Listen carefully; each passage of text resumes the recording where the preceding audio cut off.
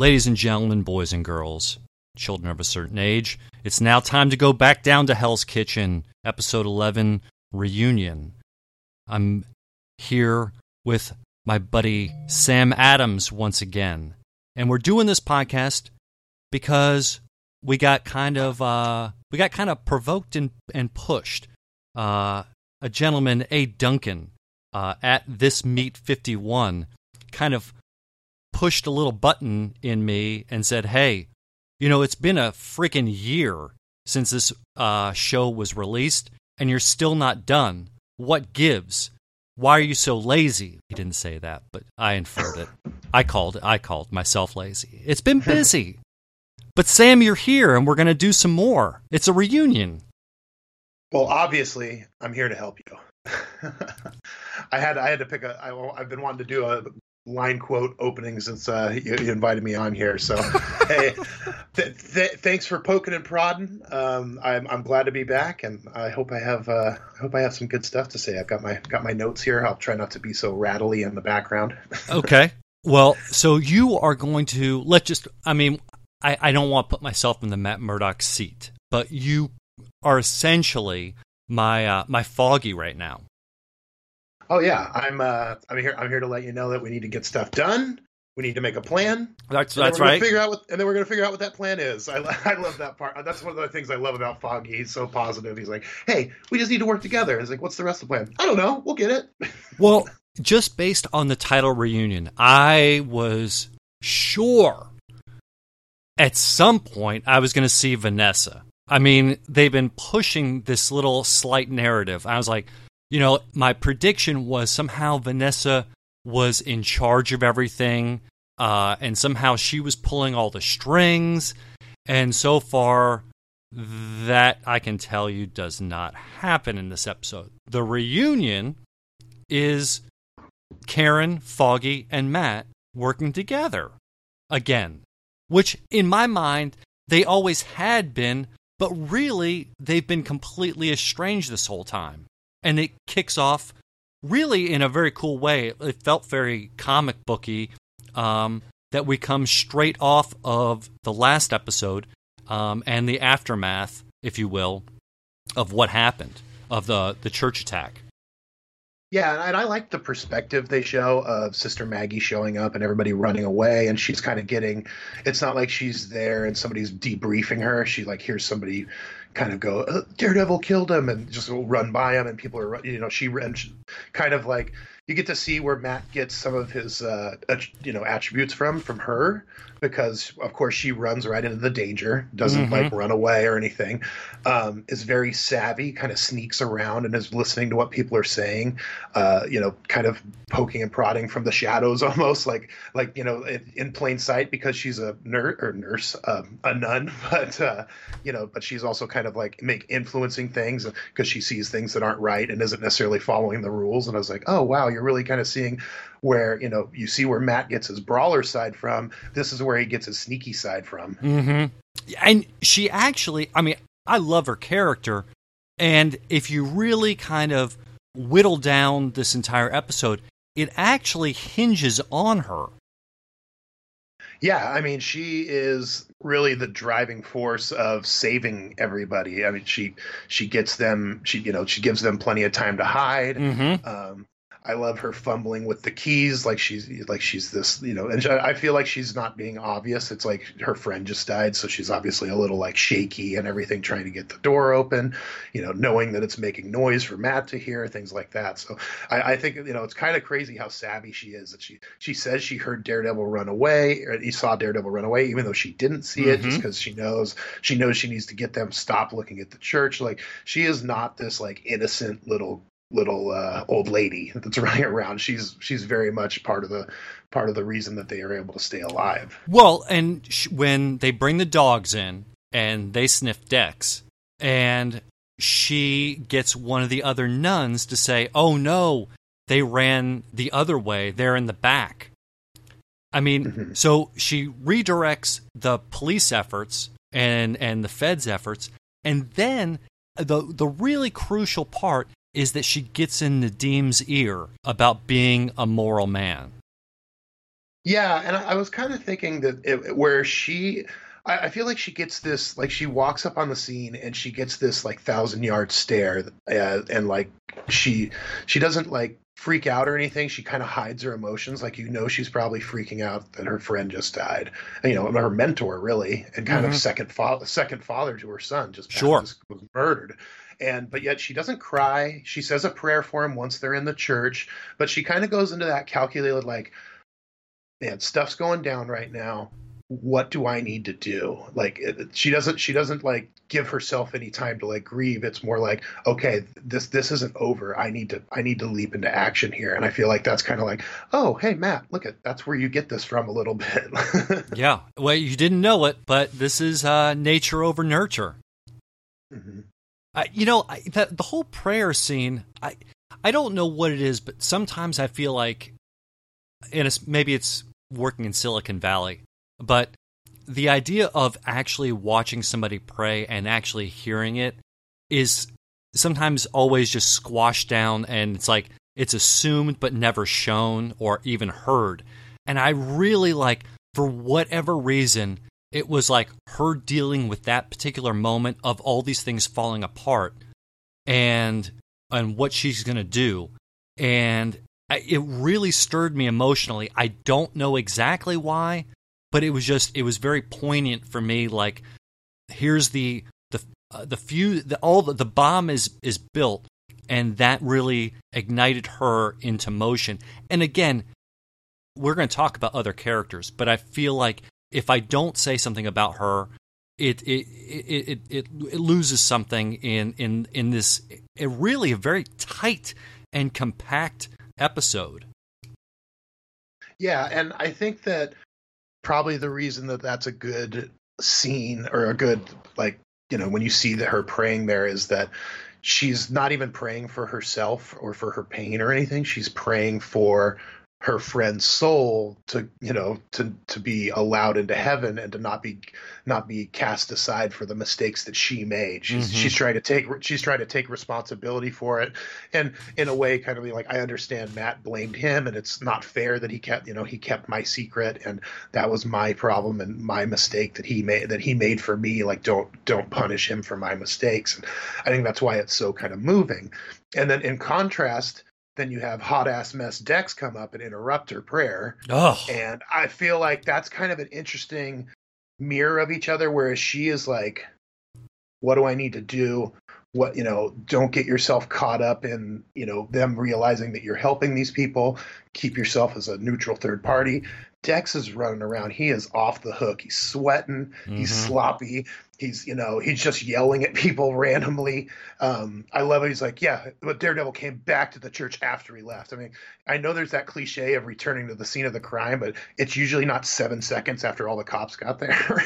yeah. I mean, Dex is an unhinged weapon at this point.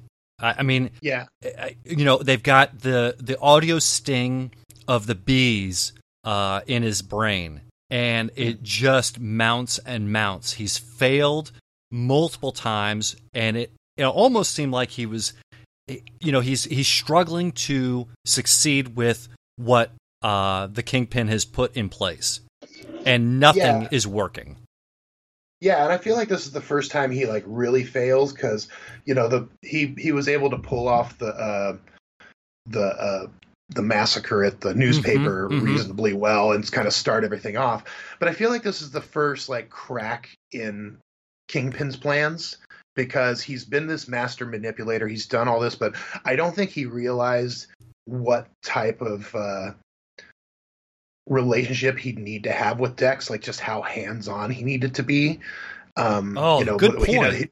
That he like I part of me was wondering if that's what he was thinking Nadim would be, is that like, oh, I'll get this guy that can keep this guy on a muzzle. He'll be the kind of savvy one that goes like, hey, you probably can't shoot her in the middle of a church, type of thing. Like, yeah, probably not a good idea. I think you're absolutely correct.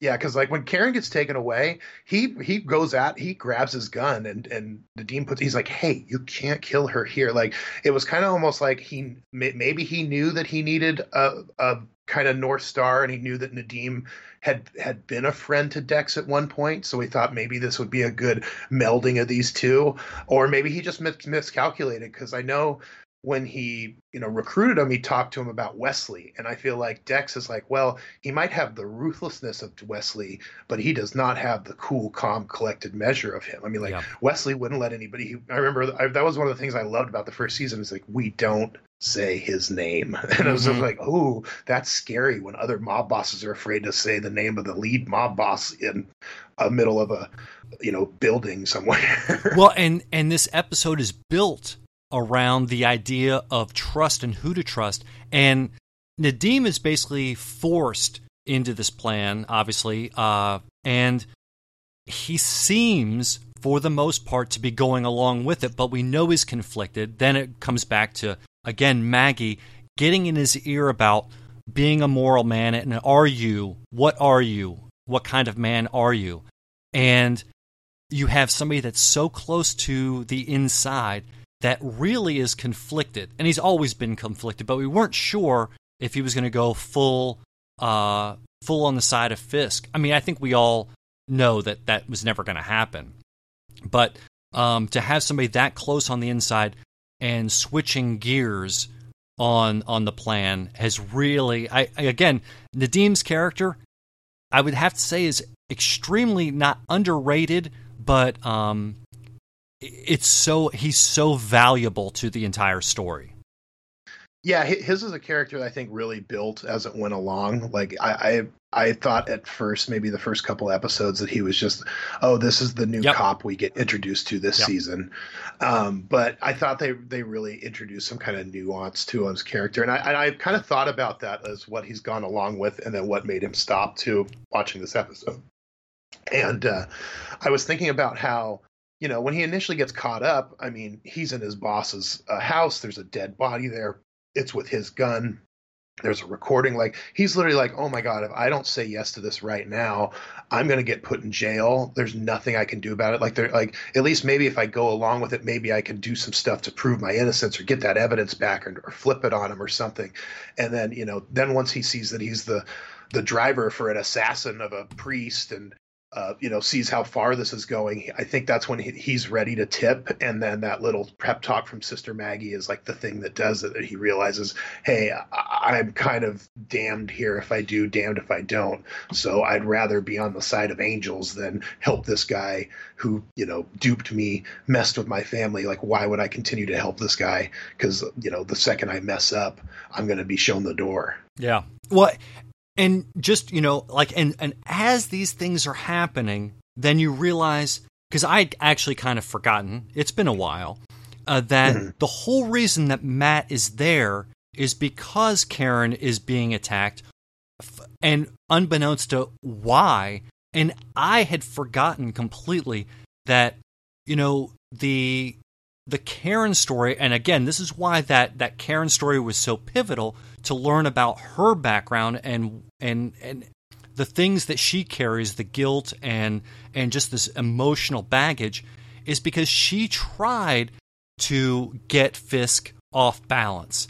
And that's the entire reason why Matt's there, and Matt didn't know about Wesley. I had totally forgotten about that. Yeah, and I think that I didn't even think about it until right now, but they showed that she actually was on the right track, because later when Fisk gets the news that everything's gone awry, he asks for that guy's jacket and then beats him to death in the cop car. And I thought that was kind of hilarious, because I'm like, he's in the middle of an FBI escort. There's a cop driving the car, and he just pummeled this guy's face in, and he goes, hey, pull over and throw this guy's body in the dumpster. And it's like, oh man, he is on a whole nother level. Like, it's one thing when you're doing that with your mob enforcement guys, but he literally just killed the messenger. And that's how like little morals he has at this point, that he has so much power that he can just feels the need that he can do that. And that's what I mean, is that Karen was probably right. If Foggy hadn't shown up, he might have murdered her right there, and she would have sacrificed herself to get rid of him, type of thing. And Yeah, I think that she was right, but it was good that, it didn't happen, but she obviously put herself right in the crosshairs because he does not forget. He only waits to get even. Yeah. Oh, I think that scene is super important because, when you think about the Wilson Fisk physical brutality, we hadn't seen quite a bit of that. Immediately my mind always goes back to season 1 and the car door head slam. Yeah. But even in season 2 with him and Frank, there are those little pieces of when we see Kingpin as a physical threat, and that it really physically should not be trifled with.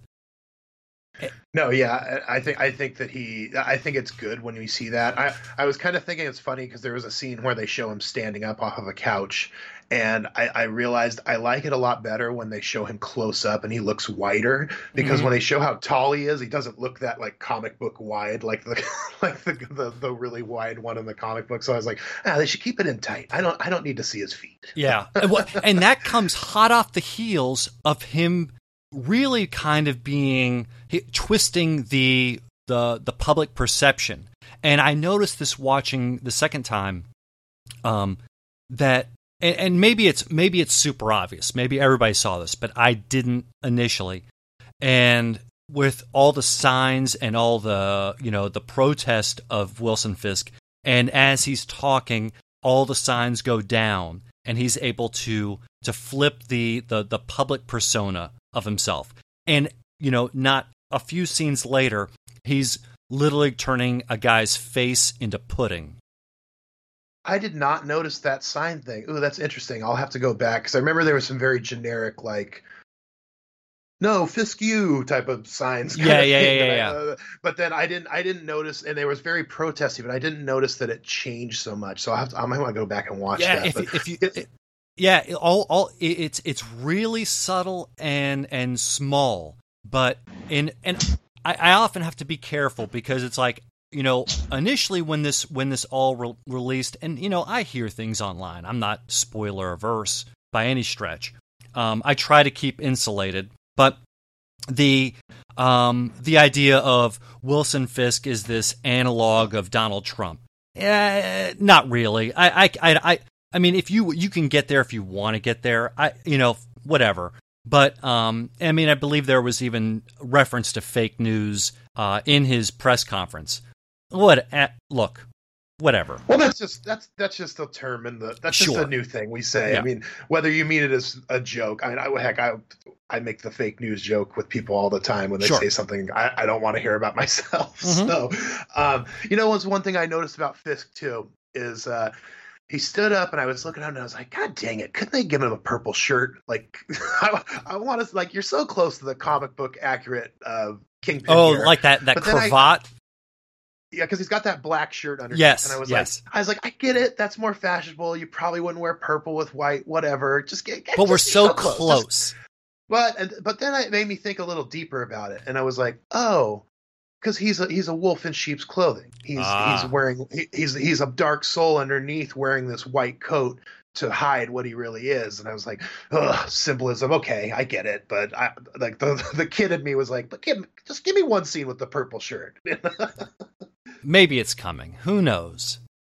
Yeah. So, now that we're talking about, Matt and Karen too, that conversation, it was kind of like a revelation happy hour. I mean, she tells him about her past. She tells him about Wesley. She tells him about trying to get Kingpin to kill her.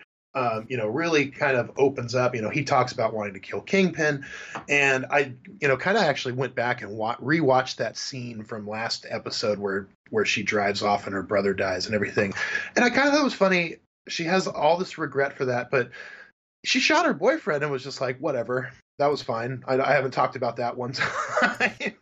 And I also kind of thought it was funny that I was like, she talks about what happened with her brother. It seemed like that was why she was so comfortable killing Wesley.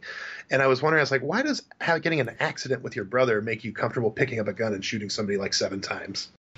Yeah. It seemed like a big jump, but at the same time, it's like, well, she's been through a lot of tragedy. I mean, her brother died. She had to shoot her boyfriend, so she's obviously comfortable with a gun in her hand, type of situation. And not when we met her in season 1, she woke up next to her boss, like in her apartment, dead. Yeah, I mean, it would have been nice to have some semblance of understand. We knew that Karen had a dark side, but we just didn't know to what extent. And it's almost slightly a shame it happens now versus then. But maybe if it happened earlier, it would have cheapened all this. Mm-hmm. No, yeah, I agree. I think that. I think that it was good. I would have liked to seen the trio kind of get together a little sooner than episode 11, but yes. I feel like it kind of was, like you said, like it was seeing it was reunion. I didn't think of Vanessa. I thought of these three because it seemed like they'd been apart. I thought it would have been kind of neat if there was maybe if it, rather than Matt kind of isolating himself, if it had been a little bit more like the Born Again comic where Kingpin kind of forces everybody apart and stuff. Like maybe he was the one that got Foggy the job at Hogarth and Associates or something like that, and maybe he got, just he bought the newspaper or something and was the one that gave Karen her job or something. Like, what if you found out, like, because he's such a master manipulator, I would have liked to seen that little plot point, but it was more just, I was kind of happy to see these three finally get back together. And, it's kind of interesting that you mentioned the thing about, I wanted to go back to what you said about Vanessa. Yeah. Was that I was like, this is probably the limitations of a show like this, is that you really only have so much budget to throw around. I mean, I know it's Netflix and they're spending money like crazy, but, everybody has a budget. I think that in a stronger, like just a little stronger show, like kind of like in the weird, like Game of Thrones, is that I think we would have seen what Vanessa was up to, even if it was just an episode here or there where we popped in to see her like out in Europe or something. And same with like other characters, like, MVP Brett Mahoney shows up in this episode. He's one of my favorites. And I feel like in like a show like The Wire or The Sopranos or Game of Thrones, we would see some of these characters outside of the situations they are with our main characters, because they're interesting in their own right, and maybe just build a little bit more on that. Because I know there's some depth there, because I remember in the first season, he was like yelling at Foggy to stop giving his mom cigars. And I was like, okay, so are they like old friends from high school? Or exactly.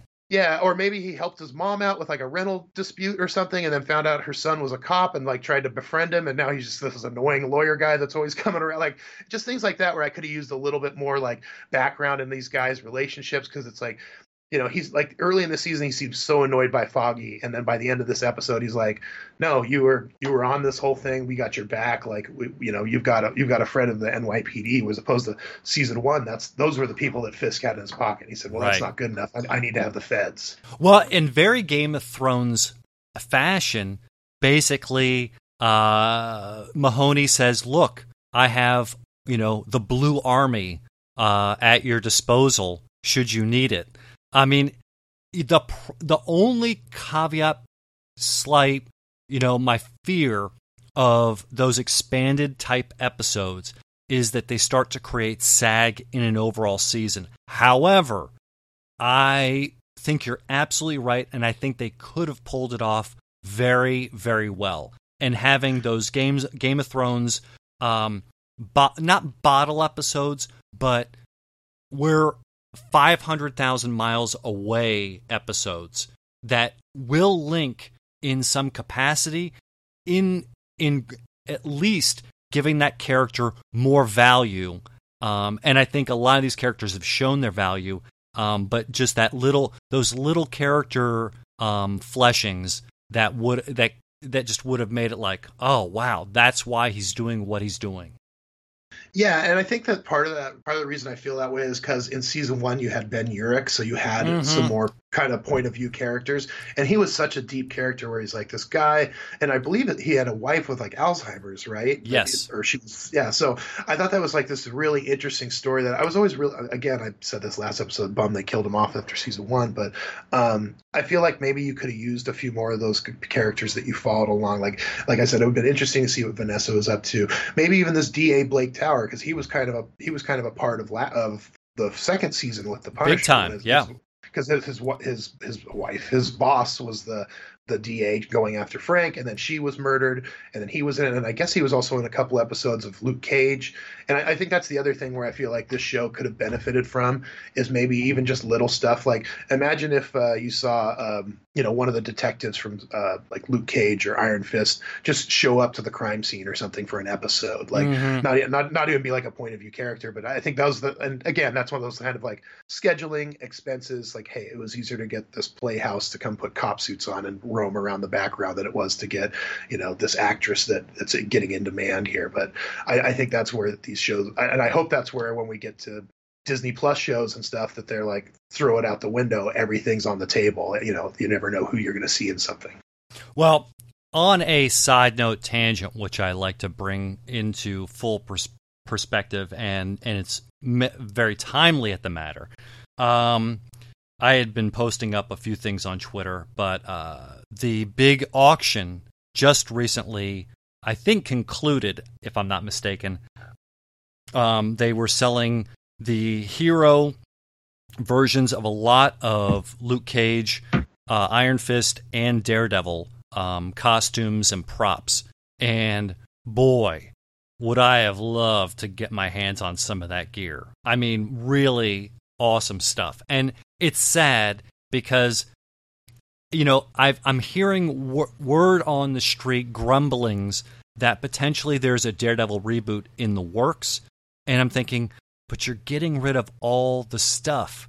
And I'm thinking that those two things don't jive with me, unless, of course, they're going to reboot it somewhere else, which, of course, they are. It's not going to be on Netflix. But I'm thinking, if you're getting rid of the props, chances are you're getting rid of the actors. Yeah, probably. But at the same time, they just cast Marshall Ali as Blade. Yeah. So I think they've shown they're not afraid to reuse these actors. Mm-hmm. Now, are they going to put them in all different stuff? I don't know, but I would love to see if Kingpin and Daredevil, and I mean, I can't imagine a better Foggy Nelson now, type of thing. So maybe you do, and that's the thing. It's very easy to be like, oh, those old ones were. All set within a year and a half of the first Avengers movie, and that's why none of the other, big events of the Avengers ever wrapped into these shows or something like that. But I also don't think that as they roll over to Disney Plus, I don't think they're going to put this stuff on Hulu. I think that this is too big a character. I think it's gonna make its way over to Disney, and when it does, I just can't imagine them having a Kingpin that murders a guy in his own coat on this family friendly streaming service. It's the one bummer of Disney owning everything, is that they're going to sanitize it a little bit. But I think from the Avengers movies and everything, you can get creative with that kind of stuff. But I think that's the one downside, is that these iterations, these characters probably are done, but they seem pretty willing to do stuff outside the box. And, especially, like I said, these Disney Plus TV shows, they very much said, like, oh, you're going to have to watch this to understand this movie. And it's like, I love that connectivity. That's part of the reason I watch all this Marvel stuff like crazy, is looking for those little connective tissues. But, it's a gamble, that's for sure. Yeah. I guess if I have like my here's my note to Disney to say, look at what was done really well, and just say, don't hurt it, don't cheapen it, and understand what did they do really well, and follow that. And maybe it's the people that were involved, or maybe it's just the structure. I don't know, but make sure that you don't molest it. Yeah, and I wasn't very worried about that to start with. Like when this Fox acquisition went through, I was jazzed, because like everybody else, I want the Fantastic Four and the X-Men in these Marvel properties, mixed up. But I really recently read this news that, I don't know if you saw Taika Waititi's new film Jojo Rabbit, I think it's called. Mm-hmm. they're like some Disney people are like, we're worried that this isn't very Disney friendly, and it's like, yeah, it's an independent like Fox Searchlight movie, like leave it alone. Taika Waititi's a pretty smart guy. He's making fun of Hitler. Like I'm pretty sure it's going to be okay. It's not meant for little Johnny and little Susie to watch on a Saturday. It's meant for adults to go see at a theater. Yeah. It's hard to say. It feels like, much like Kingpin, the more pressure he puts on, the more he makes people either submit or resist. Now, speaking of that, let's go into one of my favorite scenes in this, and that's why I said it. The painting scene where he meets with the lady that's got Rabbit in a Snowstorm. Yes. And I thought that was such an interesting thing. Now, I did take some funny notes because she said that it happened in 1943 and that she was a toddler. Uh-huh. So I was like, wow, she is one good-looking 80-year-old lady. Yeah. Good for you, Hollywood. I was like, it actually started to make me think. I was like, man, we're going to have to stop using World War II as an origin for people here pretty soon. Like, it's not going to work. Yeah. That's the one thing I keep wondering with these X-Men reboots is that when is it that you have to make it that Magneto is not a Holocaust survivor? Because I personally always thought that was such an interesting dynamic of his, but unless you're going to say mutants only age at half the rate everybody else, it's pretty soon it's going to be 100-year-old guy floating around in his wheelchair. Right. And it's not going to make, him looking young and just having white hair isn't going to fly. And so yeah, I'm curious to see how they do that. But it's kind of one of those weird Hollywood things where I was like, okay, this is probably a trope that's going to have to disappear here pretty soon because it's just not going to make sense. Yeah, you would think. I mean, you take these volatile world history moments, and it's great at the time. It works really well. But yeah, you have to really start. I mean, the suspension of disbelief only goes so far. I mean, you can't say, yeah, well, I was in World War I, or it doesn't fly anymore. Yeah, and as she was going on, I kept adding years to how old she was based on how much stuff she remembered. I was like, okay, well, if you remember them shooting your dad, you were at least 5 then, right? Nothing like that. So, but other than that, that didn't take me out of it. It just kind of was like, oh, it's the second or third time I've seen this episode, and it dawned on me, and I was like, oh, that's strange. Like I thought maybe that this was more like a story she was telling about what happened to her mom, and it was like, oh no, it was about her. But I still thought it was really good, and how she compared him to them, and she's like, you're a wolf, and I can see, much like that wolf in sheep's clothing. Yes. Line. And that's when I thought one of the most powerful things was, she goes, do you know what it's like to see your father take his last breath on the floor in front of you? And I was like, oh my God, he totally does. Like, you guys could swap stories about that. And again, that was something that didn't dawn on me the first time I saw it. I was seeing it from her perspective. And, when he gets up and decides to let her keep the painting, that's when I realized that, like, Vanessa is almost his last, like, piece of humanity. Mm-hmm. And it's kind of why he loves her so much, is that it's still, otherwise, if he didn't have her, he'd probably just snap her neck and say, grab the painting, let's go. Yeah, because really it was Vanessa that saved that situation, for sure. Mm-hmm. And I remember when he gets up and he goes, Vanessa would like you to keep the painting. And it almost seems like when he says it, he kind of does that like shuffle with his eyes to where it's like, seems like he's kind of convincing himself to like, oh, Vanessa would want this, so don't murder this poor 99-year-old lady. Yeah. And he gets up, and I love that she kind of spoke that truth to power, that she had that, like, I don't give a damn, that like, hey, look I don't, you can go ahead and kill me. I'm not going to lay down. I'm going to be just like my dad was and stand up and tell truth to power. Yeah. Yeah. I'll tell you, I do not want to hear anything more about the painting for the rest of the season. If I see, that can't happen again. I won't. I recuse myself. If Vanessa comes out and then says, "Oh, well, let's go visit the woman at the painting," and then she kills her, But I mean, that plot line has to end. It has to be severed at this point. I won't accept anything else. Okay. Yeah. I'm trying not to Okay. say anything. Okay. Good enough. Because I'm trying to keep your, I'm sure that's not one of the spoilers you've read. So Yeah, if she flies in on a helicopter and says, "Hey, where's my painting?" I'm gonna be pissed. I will say it comes up again, but it's not like that's not the avenue that you're expecting. Okay, that good. You're talking about. So I don't think you'll be disappointed in how it plays out. Good. Coming down to the wire now. Nadeem comes home, and he's basically knows at this point that he is a marked man. Yeah, I thought it was funny trying to play that. Oh, everything's fine, Sammy. It's okay. We're just going to go to Disneyland right now. But yet he's got his gun out and he's like freaking out. And I was like, okay.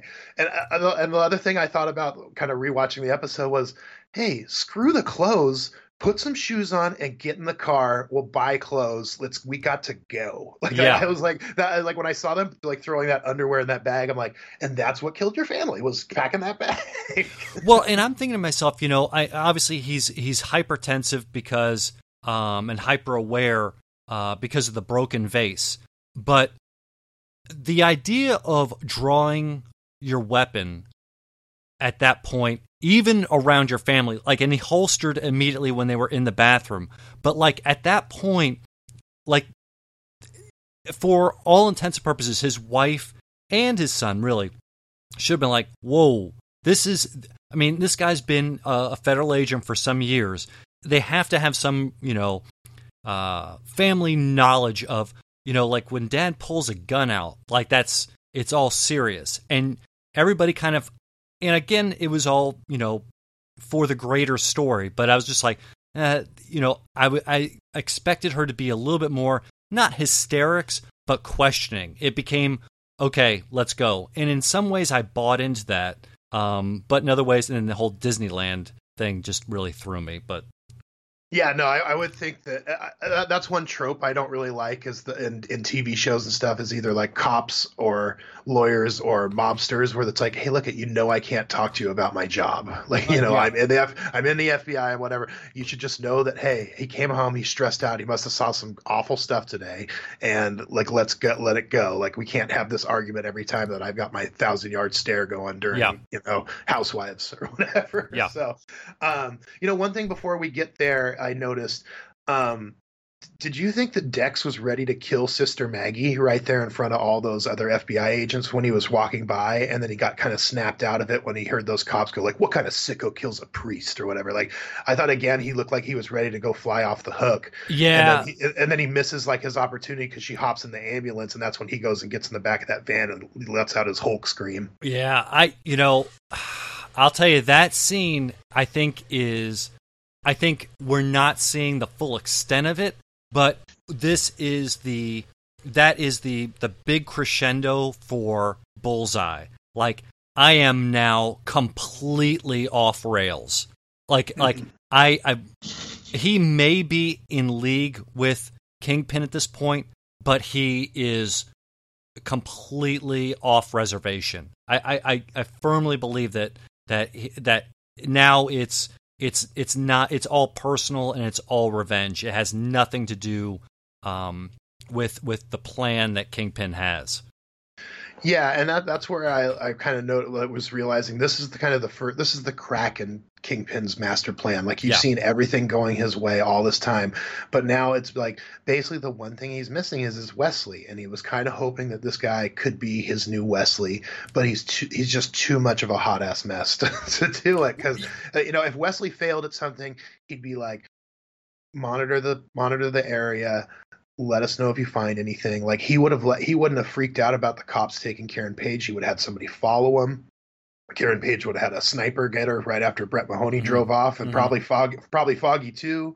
It's just he would have been like much more like, okay, how do we work this situation to our advantage?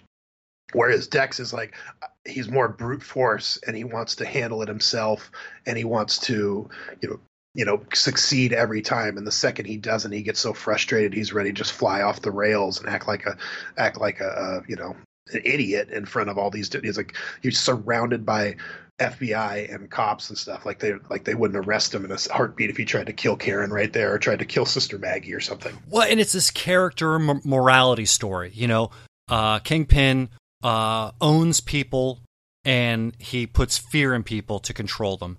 And then you have the good guys who they're using trust and that relationship to defeat evil, if you will. And so you have the three families coming back together again and saying, hey, let's do what we do best. We're gonna formulate a plan, and we're gonna beat the bad guys, and we'll do it in the best way and the most moral way we possibly can, and in a way that is more human-like than monster. Yeah. No, totally, and I think that's where you just see the difference between him, like you're seeing that between him and Kingpin, or between him and Matt. Just he is much more of just a kind of uncompromising like force of nature, as opposed to these other people that think about their actions and really want to do the right thing. He just wants to succeed in whatever his goal is, no matter who gets hurt. Or like he kills those two guys in that alley. There were just some poor dishwashers taking out the trash because he couldn't keep his mask on. And it's just like, so he's just gotten no morals whatsoever, whereas at least even Kingpin's got Vanessa to convince him not to kill an old World War II survivor. Right. So yeah, that last scene, there was twice in this episode where I always talk about when if you're going to show me superpower people, I want to see their superpowers being used in interesting ways. Mm-hmm. And I think that's one thing I really like about The Boys on Amazon. I know I've been recommending it to you like crazy. I finished it up, as they do fun stuff with like, oh, I have this power to do this, so I do this crazy thing. And the thing I like that Matt does, again, he's listening to everybody in the church and everything, but when he's sneaking around, I love how he can come up to a corner, wait there, and it's not like he has to peek around to see if it's ready to go yet. He just sits there and listens, and then it's like, okay, they're gone. And he does it at Nadim's when he's hiding behind the pole, smashes that guy's head in. He does it when he's sneaking out of the church. And it's just like, I love those small little creative ways to show us that it's like, oh yeah, he's not just a guy. He's got some superpowers that you can't see, and these are how he uses them. Yeah, it was funny. I was watching a YouTube video recently, and it's this guy who's kind of deconstructs power levels and, what can this person actually do? And he really accurately and intelligently kind of broke down Daredevil. And one of the things we really downplay, and it's hard to show on film without using, the fire vision, which they haven't shown since season 1, which is kind of nice. But also, it's hard to describe that. And one of the things that draws me to Daredevil is this idea of his senses are so hyper that he can, his abilities, you can only wish for that kind of radar sense. Yeah, I thought it was funny because there's a couple times that he shushes Karen because he's listening for something. Yeah, and it made me think he's like that friend that starts texting and you just can't talk to them anymore because they've gone into text mode and they can't do two things at once. Yes, and so I was like, oh, he's kind of like a rude friend that texts too much, except he shushes you. He doesn't just like ignore you. Yeah, but I think that's cool how it's like he's like, oh, they brought dogs. And then I love how the dogs are going and sniffing decks. Oh, he's yeah. like, oh, not me, guys, the bad guys. It's just like, that's when I just feel like he's really spiraling at that point. So anyway, the bad guys come to Nadim's house. There's a little shoot 'em up. But as per, not always, I should say, there is that excitement in me, again, about a character I love. And the way in which they've portrayed his MMA and boxing techniques. I mean, arm barring a guy's gun away from him, and just so good. I mean, I just enjoy the way in which they've shown these close quarter battles and really realistic fighting stances and things that actually work. like his double kicks, like that's knockout power all day long. That's broken jaw every time. And yeah, it's funny. They seem to do so much better at showing stuff close up than they do far away in the show. Because like far away is when you get 100 ninjas running on a rooftop, or like there was that one little scene when he goes to meet up with Karen and Foggy, where he does this little parkour across the rooftop, and they did one in all one shot. Where I was like, that probably sounded better in the choreography room than it looked on camera here. It just looked like he was kind of sliding around and stuff. Yeah, and the long which and I the don't mind. I like that part of it, but I think that was one where it was like, ooh, we could use it. We wouldn't think you'd say this in 2019, but ooh, we could use a few more fast cuts there. Yeah, I think what I enjoy about especially the fight scenes is, you look at how others have done fight scenes. I'll go back to my buddies on the long loved Aerocast. It was interesting with the fighting in there. Most of it was wide shots, which for aficionados of fighting, that's like the gold standard, that you're showing everything. It's not so up close that you're hiding things. But I think what they miss is interesting camera angles and actually showing ramifications for joint manipulation or just a straight-on kick to the face. Like, it doesn't feel real whiffy. It feels like it's got meat against bone. Yeah, no, that is one of the things I do love about the show, is that the fights are just the physical parts of it all seem so real. Whether it's Kingpin smashing a guy or Daredevil fighting, it's just they've got their own styles, they've got their own kind of way of doing it, and it's consequences. And it's not just one punch, one guy knocked out. It's like you see he has to punch that guy twice in the face, arm bar him, grab his gun, and then knock him in the head with his gun to knock him out. Like, it's not just like comic booky, like Captain America one punch kind of stuff, or like just throwing him through the window type of thing. Which, I mean, I don't mind that stuff, but it's like, it has that's why movies are different than TV shows. It's like TV shows, you have to have a little more depth and show the consequences of like actions and things like that. Whereas like a movie, you're like, we got 2 hours to get through this. I don't have time to show him like how he incapacitated every henchman. Yeah. But the beauty part, again, and there's been a reason why I've been using this word trust, obviously, because coming back, at the very end, like, I started to look at like, wait a minute, Matt's talking about trust, and then I started to look back through it paid off, essentially. And again, one of those weird things, some people will poo-poo it, but here goes Matt showing one more person who he is. Mm-hmm. No, and I thought it worked really well because I wasn't expecting it. I thought he was just like, hey, I'm here to help. And I forgot that he showed Nadeem who he was, but I think it kind of shows, I think it was kind of maybe another extra motivation to show him, to be on the right side here, is that like, hey, look at, you've been after me on Kingpin's orders. You were after both of us. Look at why he's been after me all this time. It's because I'm Daredevil. I wasn't the one that fought you in the stairwell. That was Dex. And, it's kind of funny how they've really pulled off this when he's got those, I don't know what those things are in his hands, those ropes. I don't know if they're some kind of fighting ropes or something, but I don't know either. But again, that was one of those things. I don't love the black suit. I've gone on record.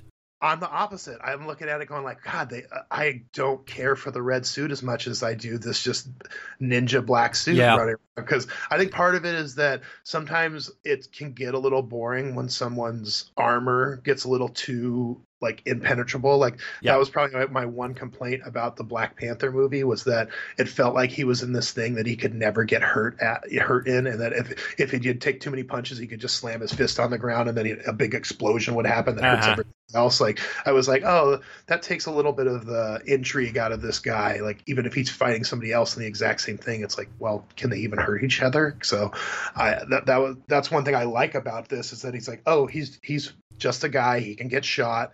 It doesn't just bounce off of him or anything like that. Like, and so I kind of appreciate that aspect of it. But I also feel like you got to have some sort of balance because you got to have something to protect yourself when you're running around in the Well, shadows. Beating up if I had the Skyrocket in my wallet, that suit would have been mine for sure. At least, I mean, they didn't break it apart, but like the gauntlets themselves were dope. And like, there's something about those ropes that just is really intimidating looking to me. It's like, because whenever, if you've ever been on a boat, but like, or just going to a hardware store and looking at thick ass rope, like I can't even imagine getting hit with something like that. And like, not so much even punched, but like then you add something that's rough and just rugged like that. It's exciting. It makes me feel very not rough and rugged that I'm like, ugh, the rug burn. Right. I mean, exactly. It's like forget the punch. You're going to get something. You're going to be marred in some way, just straight away. Just forget about the impact of it at all. Mm-hmm. Yeah, no, I think but that's the thing that's funny is that I'm usually the one that's complaining that things aren't comic book accurate enough, because I feel like if Marvel's taught us anything, it's don't run away from the source material, just adapt it in a way that makes sense to modern day. Yeah, spandex looks great on paper. Yeah, I mean, and that's the one thing is that, by the time the Avengers rolled around, they just had Tony Stark to make everything look cool, and so it was fine. But, heck, the Hulk's stupid like jump outfit thing worked in Endgame. So if I'm seeing anything, it's hey, look put the Under Armour spin on it, but you can use the colors, you can use the costumes, and it's going to be fine. Like, I don't think anybody wants Falcon and the Winter Soldier to just be him in his Falcon outfit wearing with the shield. Like, I think everybody's like, no, it's time to look like Captain America, put on the red, white, and blue. Like, I think that's where people get in trouble, is trying to stray too much. I mean, yeah, you can't just have straight spandex, but heck, that's what half the people wear to the gym now anyway. So it's not really that weird looking when you just add a little texture to it to put some kind of like body armor or whatever. So I think that's one of the things that you should be doing right now. But I for some reason I just love the ninja suit. I don't know why. Yeah, I think there's just something very simple about it that works really well. But now I'm also thinking, I have thought about this a little bit, probably maybe slightly too much. But will Falcon have his wings and the shield? And, like, how does that even work on an aerodynamic level? Of course, I mean, maybe nothing really works with the Falcon anyway. I mean, he's just got wings and a jetpack. But it's just like, where do you put that shield? Ooh, two theories. One, you throw it on your back like Cap does sometimes, and it just protects the wings. Or maybe you throw it on your front, and it's like your chest shield. But I don't know. Yikes. Because, yeah, I mean, either way, I think that would look kind of awkward. I think the other way, it kind of almost looks like it's like you can make it part of the wing costume type of thing. And, maybe it's a thing where when he lands, he bends over and he shoots it off his back like it's flinging it at somebody, and then he catches it or something. So, I trust Marvel to make it look cool, that's for sure. But I think that. And a lot of the rumors going around is that the series is going to be based on how the government doesn't want him to be the next Captain America. They want to pick it or something like that. So it could be interesting. It might be one of those things where we don't see him in the outfit until the 6th episode of their little mini series or something, because they're on the run, or I don't know. We'll see. Are they going to have to give him Tony Stark super juice or Howard Stark super juice? Super juice. What's that? Well, I mean, the whole Captain America thing is based around that he was a science experiment. And Sam, that he was an actual super soldier as opposed to just a guy in a costume, in a flight outfit. Yeah, and Sam is a PJ, in the way in which the MCU has portrayed him. So I just, it's like at some point he's going to have to, he's not Captain America by physicality. He's granted by S.H.I.E.L.D. Yeah, that's interesting. Because I thought that they were setting up Bucky for it for a long time. Exactly. But when Endgame came around, I thought it did make more sense, because it's like, which again, I was like, why would they have a problem with him being the new Captain America? He's a war veteran. He works for, he did those kind of veteran what do you call it? Not committees, but those like PTSD, whatever thing, like kind of chats or whatever. Yeah. The support groups. Yeah, it's perfect. I don't get me wrong. I think he's great.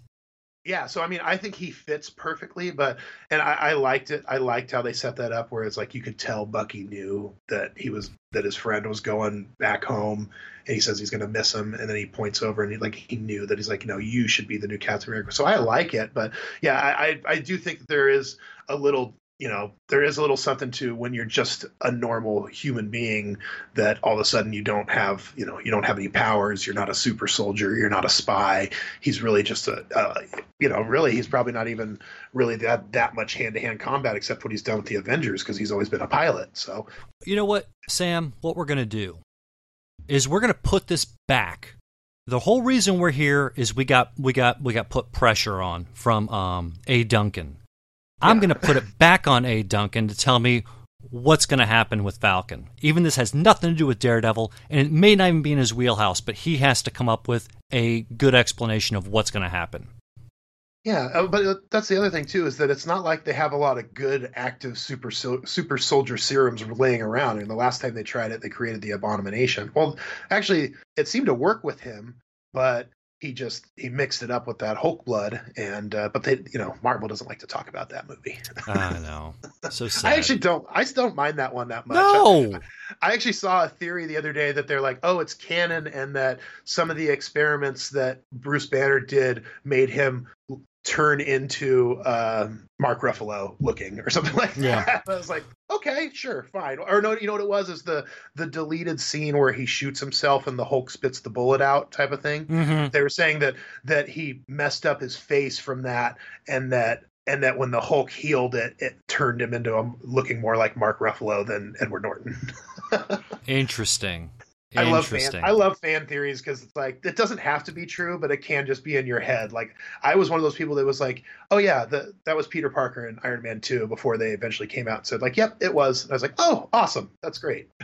It's funny, this goes all over to Red Letter Media, one of the Canadian FX artists that are on the show. He was posted up on Twitter. He said, look, I'm really sorry, we were working a lot of hours, and Tim Roth's six-pack looks ridiculous. When he had just gotten the injections and getting ripped, he just looked like some sort of just monster chest. I do seem to remember that being like weirdly slimy and like, yeah. like... I highly recommend that Red Letter Media stuff. It keeps me going, especially on long commutes. Oh, we better not start talking about commutes, because nobody wants to hear about that. That's true. In fact, we should probably go ahead and commute ourselves out of here and convene the next time. Yeah, absolutely. I'm ready to finish up this season if you need me. So I've ready to take my notes, and I definitely have plenty of thoughts wondering about what you're going to think about some of the future stuff, like without giving any spoilers, the what we were talking about earlier, and what their final plan's going to be, and how it kind of wraps up, and the fact that you will I don't think this is too much of a spoiler, but you will see Vanessa again, and you will get to learn a little bit more about her and their relationship before this is all over, so that will not be a disappointment, but depending on how you take it, right? Just that they won't. I feel like this wraps up this season pretty well, and that I think it works both as a season and series finale, even though it obviously will sows plenty of seeds for it to keep going, even though they probably won't. What would really suck is if by the time I get to episode 13, they pull it from Netflix. And then I'm totally screwed. So, Duncan, put that in your pipe and smoke it. Well, we'll have to set up a little more aggressive viewing schedule for you. Yes. All right. Well, Duncan out there it is for you. This one's dedicated to you. And I've heard I will try my best, and that is a promise. Let's say by the time we hit the end of September, we should be done. So, there we go. Is that the goal, to try and get it done before the year anniversary of the release date? I don't know, but maybe I should just troll everybody and just what day did it release? That's a good question. I want to say it was September, but let's see. Some quick Googling. Release date. October 19th. So, we got plenty of time. Just to torture everybody, because I know it's funny when you follow these podcasts, it can be very addicting. And I remember that's part of the reason that I ended up, kind of contacting a lot of you guys, was because like I would be sitting around waiting for like the Game of Thrones, especially when I was unemployed and would stay up till midnight on a Sunday. I would be waiting around for my Game of Thrones recap, and they're like, what, you guys waited till Monday? There's some of us that are waiting around for this. Can't go I know. I know. It's tough. No one understands that. Like there's this balance of things that have to happen, and so like you watch a late night show. All right, so I got to talk about it right afterwards, and like be burned out for the next day. Well, yeah, that's what we paid for. Did you? All right, so but that that's neither here nor there. But there's complexities in this. Well, and plus, it's sometimes it does help to sit and think about something. I think that's why I appreciate your slow burn, because it actually lets you reflect on what happened on each episode. Like, kind of talking before about that's the one thing I don't love about, as a consumer, it's nice to get all 13 at once, because then you can go through them and, if there's a cliffhanger one, you can watch it right away. But at the same time, it kind of makes you appreciate individual episodes less. Like, I feel like those traditional over the air kind of shows that you grew up watching, whether it was The Wire or Game of Thrones or Seinfeld or even Friends, it's like you have favorite episodes, where I feel like there's less of that with these Netflix episodes or Netflix shows where you have a favorite episode. It's kind of more like you have a favorite season or a favorite moment or a favorite thing that happened. Like, I couldn't tell you my favorite episode of Stranger Things. Like, they all just blend together. Like, I'm just like, Lucas's sister's awesome, Yeah, like in the case of Legion, I can bring up parts and things that I can think about, but as an individual episode, that's absolutely a fool's errand. Yeah, like you were talking about maybe doing a Legion recap, and I think you're right that it's almost better just doing a recap and maybe going through and mentioning specific things throughout the season, or plot points, or just visual. And obviously the visuals are amazing in that show, but it is kind of hard to break down like individual episodes, because it really does meld together. I mean, I like that. I think that this is the future of TV, that more people need to be like FX, where they're just like, oh, you want this episode to be an hour and 13 minutes? Okay. That's fine. And I think that's kind of the future that people like. I've heard Tim Goodman talk about this, that like calling it TV season anymore is kind of silly, because it's whenever you want to drop it. It's whenever, you want to come out with it. I mean, there's more stuff released in the summer than anytime when I was growing up. And there's so much new TV, and like, I mean, I see stuff going on that's like seasons that are like 10 years ago. I'm like, why are we talking about this now? Like, we are like, I mean, again, peak TV. It's like there's so many things. It's like, but I don't want to get. And this is personally, and those that have listened to me understand this. I don't want to get caught up in the hype machine and get stuck inside of a show that turns out to be absolute ass.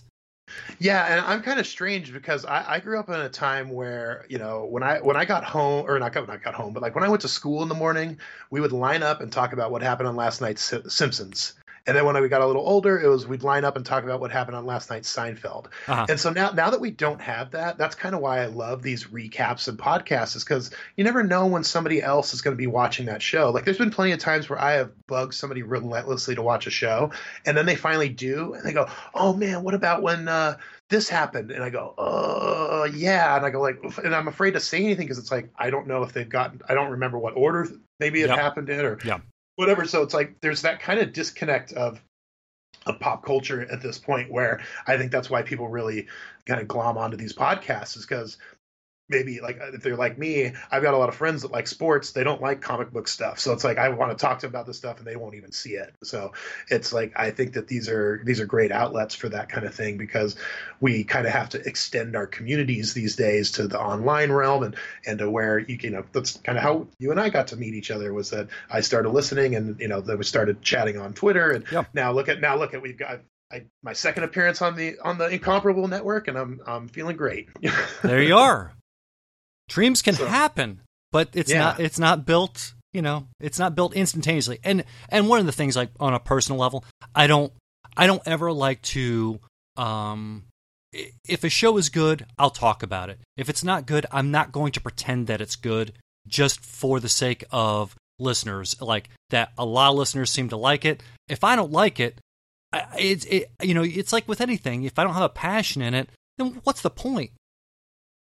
Yeah, it's not like I'm making money off this. That's the realistic nature of it. It's like I have to be interested in it.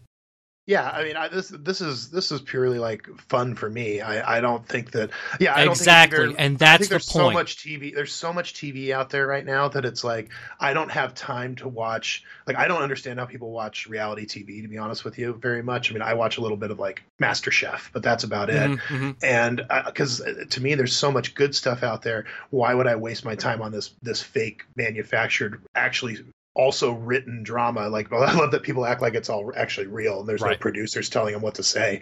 But when I literally had finally done the Jason Snell method, I went through and wrote down every TV show that I like and what network they're on or what streaming service they're on, and made a Excel spreadsheet so that I could keep track of because I've never seen a ton of great shows out there. I just there's stuff on Amazon, there's stuff on Netflix. Like I've never seen Ozark, I've never seen The Handmaid's Tale, I've never so it's like there's all these shows out there that are either very critically acclaimed or talked about, that it's just like it's almost daunting with so much stuff out there. So it's like, but meanwhile, like The Boys comes out, I binge that in like a weekend, and then have already started rewatching it to kind of pick up the nuances of the stuff I missed because I binged it like crazy. So I kind of feel like we're in this peak TV thing. I used to be the type of person that was like, Rescue Me is a really good show. Okay, I'm going to watch that so I know what's going on. But now there's so much good content out there that you almost just have to pick stuff that you're interested in and give it a chance when you want to naturally give it a chance. You can't force it anymore. It's got if you like shows about superheroes, well, guess what? Business is booming. Yep. If you like shows about drama, boardroom stuff, there's Succession, there's Billions, there's it's like you name a thing besides cowboys and there's probably 8 shows about it. And even that, isn't there a Kevin Costner show about like cowboys called like Montana or something like that? Jeez. Yeah, so it's kind of times of confusion, as they've deemed it over at the TV Talk Machine. But I think that it's kind of great in that there's something out there for everybody, but it also kind of like narrows your communities to where it's like, my mom watches the Hallmark Channel, I watch FX type of thing. So since there's something out there for everybody, there's not that like universe. I feel like Game of Thrones might have been the last universal show that everybody got into and was like there for the finale and talking about the next day. Like I don't know that that's going to come around again. I feel like Stranger Things was close, but again, it's one of those things where people binge it on their own schedule, and it's, kind of when are you going to talk to your friend about it type of situation. Yeah, indeed. Mm-hmm. And with that, this closes episode 11, the reunion of sorts. And we will talk at you again very soon. Thank you, Sam Adams, for being here. Oh, thanks for having me. And sorry to say you only have 2 episodes of Daredevil left in your library. That's all right. I can stretch those mothers out like no one can. If you can do it, if you can't do it, no one can. That's right. That's my superpower. Procrastination. Oh, I didn't know that could be a superpower. Oh, definitely. I might have a couple. Oh, there you go. We all have superpowers. Good night, folks.